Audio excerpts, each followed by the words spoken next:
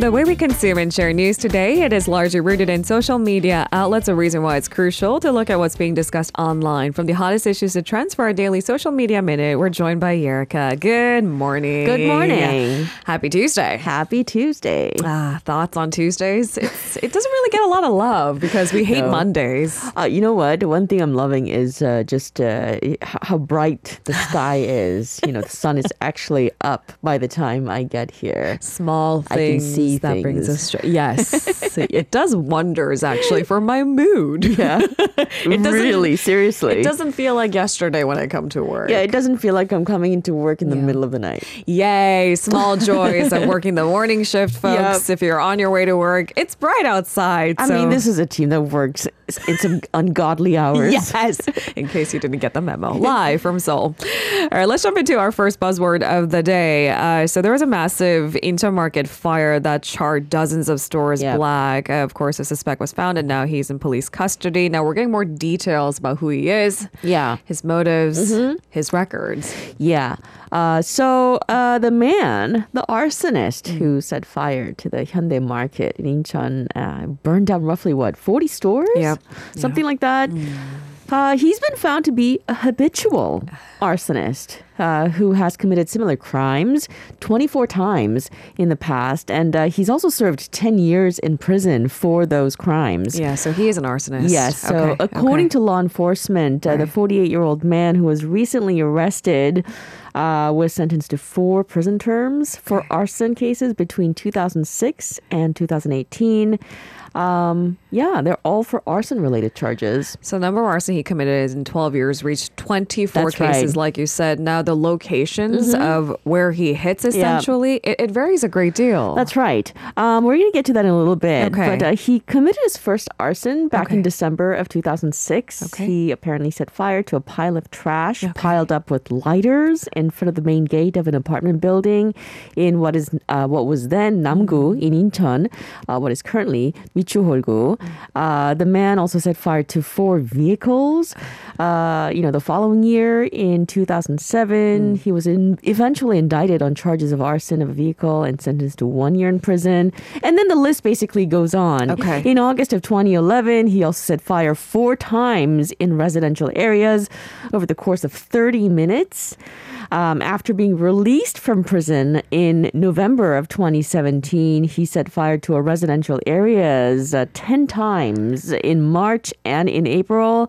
9 of these crimes were committed over the course of just 1 hour at dawn. Okay, so it seems that in a night where he is inclined to set fire to multiple locations, that's right. He doesn't just target one area, but he may just make his rounds. There are some common threads to his crimes. Yeah, like he commits these crimes very late at night or very early in the morning when there are not that many people walking around.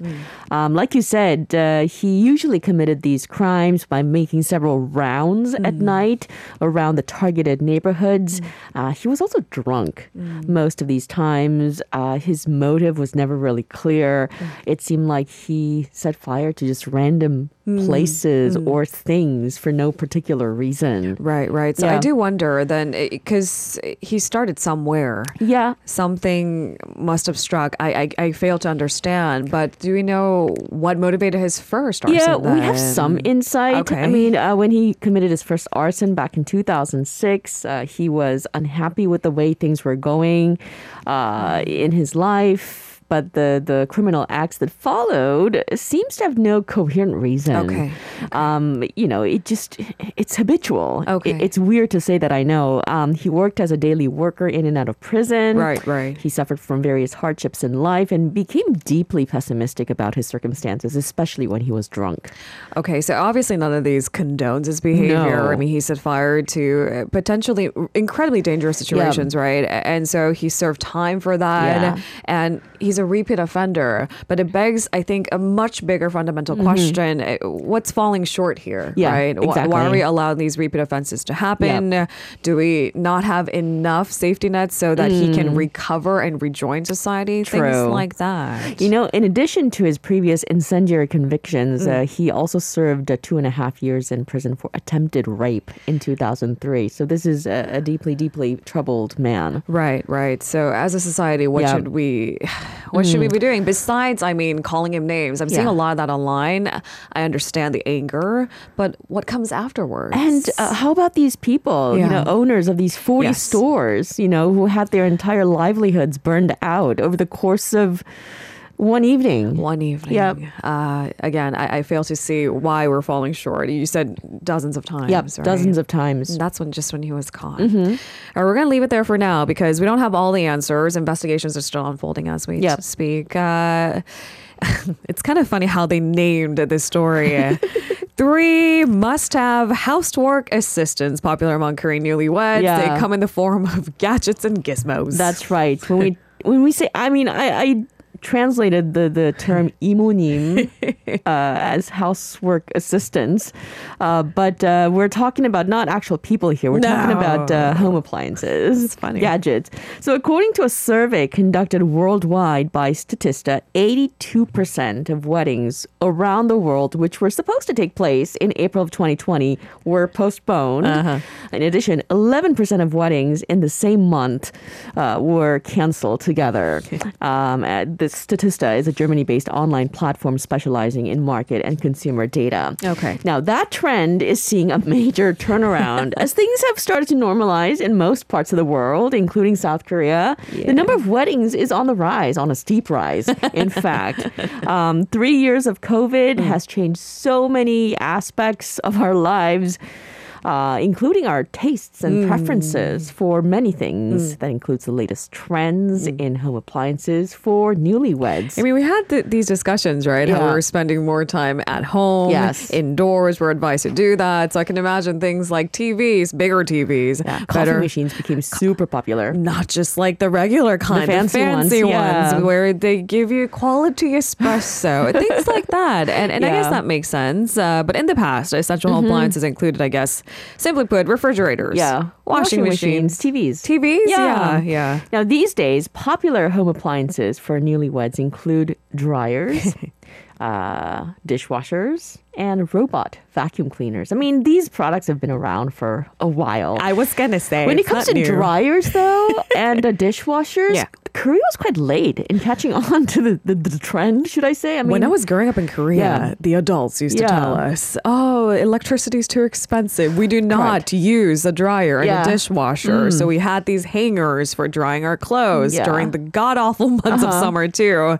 And there were no dishwashers. Have you talked to some of your Korean American friends? They have some funny stories to tell about dishwashers. Like, apparently their moms never used dishwashers, even living in the U.S., used them as like storage. Yeah, I found books in dishwashers. No way. I found clothes in dishwashers. You name it, and I've seen it. Yeah. So according to the latest analysis by Hyundai Department Store, preferences have changed a lot compared to just 5 years ago. During the months of January and February of this year, the number one most popular home appliance was, can you guess? Radio. Just kidding. TV? Yeah. Number one is still television. Still television. But it's hooked up to streaming, so maybe we've adjusted just a little bit. At second place was the dryer. At third place was the dishwasher. At fourth place was the fridge. And at fifth place was the robot vacuum cleaner. Okay. Now, 5 years ago, at number one spot was the TV. At second place was the refrigerator. Third place was the washing machine. And at fourth place, air conditioner. And at fifth place was the dryer. So refrigerators, which were the number one most conventionally popular home appliance, fell from second place to fourth place, while washing machines and air conditioners were pushed out of the top 5 altogether. Sales of dryers, dishwashers, and robot vacuum cleaners increased significantly from the same period last year. But fridges and washing machines increased only by a single digit. I can't imagine a home surviving without a refrigerator or washing machine. So you tell me, why is it less popular? The decline in the popularity of fridges and washing machines and air conditioners is attributed to the recent increase in the number of houses with built-in home appliances. So apartments come with these appliances, including fridges, washing machines, and air conditioners. The quality just does fall short, though, I must say. Yeah, the built-in ones? Yeah. I mean, smaller, too. They're always smaller. Yeah. They're not the most energy efficient, and they seem to, no offense, break more easily. Yeah. Now, post-COVID-19, sales of Bluetooth speakers, beam projectors, and coffee machines have also increased significantly. So that's not changing. No. It's funny how our taste buds work. Yeah. If we've seen the fancier ones, we don't go back. Exactly. My coffee machine is still working hard. Not in the mornings anymore, though. That's one thing that Lena loves, by the way. That's what I live on, actually, what I live for. So can you imagine when I had to cut out coffee? All right, on to our third story today. Sure. This is my worst nightmare. Did I tell you? I'm actually scared of the water? Yes. Oh, okay. I know so many people who are. The open water. Pool is fine. That's a controlled environment. So imagine what happens when you go snorkeling. Yeah. So you're underwater, you're enjoying the beautiful scenery there, and then you surface only to find that your boat, which you're supposed to climb back on after you're done. Back to the shore, is not there. What would I do? On the surface. So this actually happened to a couple. That's right. And they're suing a Hawaii tour company for $5 million. Yeah, they're saying they were abandoned in the middle of the ocean while snorkeling. Oh, they were snorkeling, actually, not scuba diving, snorkeling on their honeymoon. Okay. So the couple, they went on the snorkeling trip to Lanai, which is a small island near Maui, in September of 2021. The waters became turbulent, and then suddenly the boat was gone. Like literally, you know how when you're so focused looking at what's under the water, right? And then you're breathing. Yes. So you don't feel the urge to like look up from time to time. You don't pop up regularly to check if your boat is there because your boat should be there theoretically. But it was not. And then they realized the boat had left. The couple tried to keep afloat. Okay. They tried to make distress signals. To no avail. Yeah, exactly. And then, according to court filings, they ended up in even deeper and choppier water. Now, the newlyweds, as you can probably imagine, they started to panic, and they struggled to swim in these choppy ocean conditions. And they were scared. They were scared for their lives. They knew that they were going to drown if something or somebody didn't come and rescue them. But apparently they're quite athletic, so they managed to survive. So they actually swam to shore. It took 40 to 50 minutes of desperately swimming, and by the time they reached the shore, they were completely exhausted and dehydrated as well. Okay, so if they weren't young, if they weren't healthy, if they weren't fit, this entire story could have been a tragic ending. So it begs so many questions. Like, did the accused company really abandon their customers? You know what? What surprises me, like shocks me, is that this company didn't notice that anyone had gone missing. Okay, so I'm assuming there were multiple people. Yeah, multiple people on the boat. Okay, yeah, so the couple's attorney said that the tour company was disorganized, didn't give set boundaries to tourists, and they didn't even ensure snorkelers used a buddy system. Which is just the basic, right? Very, very basic. Yeah, so apparently the tour company conducted head counts 3 times, but still never realized this pair was missing until it was too late. Okay, because initially I thought $5 million lawsuit, but maybe it's not just about that. Maybe it's about not taking safety precaution measures more seriously. I hate the open water. So many accidents happen. In the open water. Exactly. And my fear will never be put to rest. Thanks for that. Thank you for the conversation today, Erica. Pleasure. I'll see you later. See you later. If you're listening to our program using the podcast service, just a reminder that we do go live Monday through Friday, 7 a.m. Korea Standard Time. So tune in and help us make the show more informative by giving us your input. See you bright and early on Good Morning Seoul.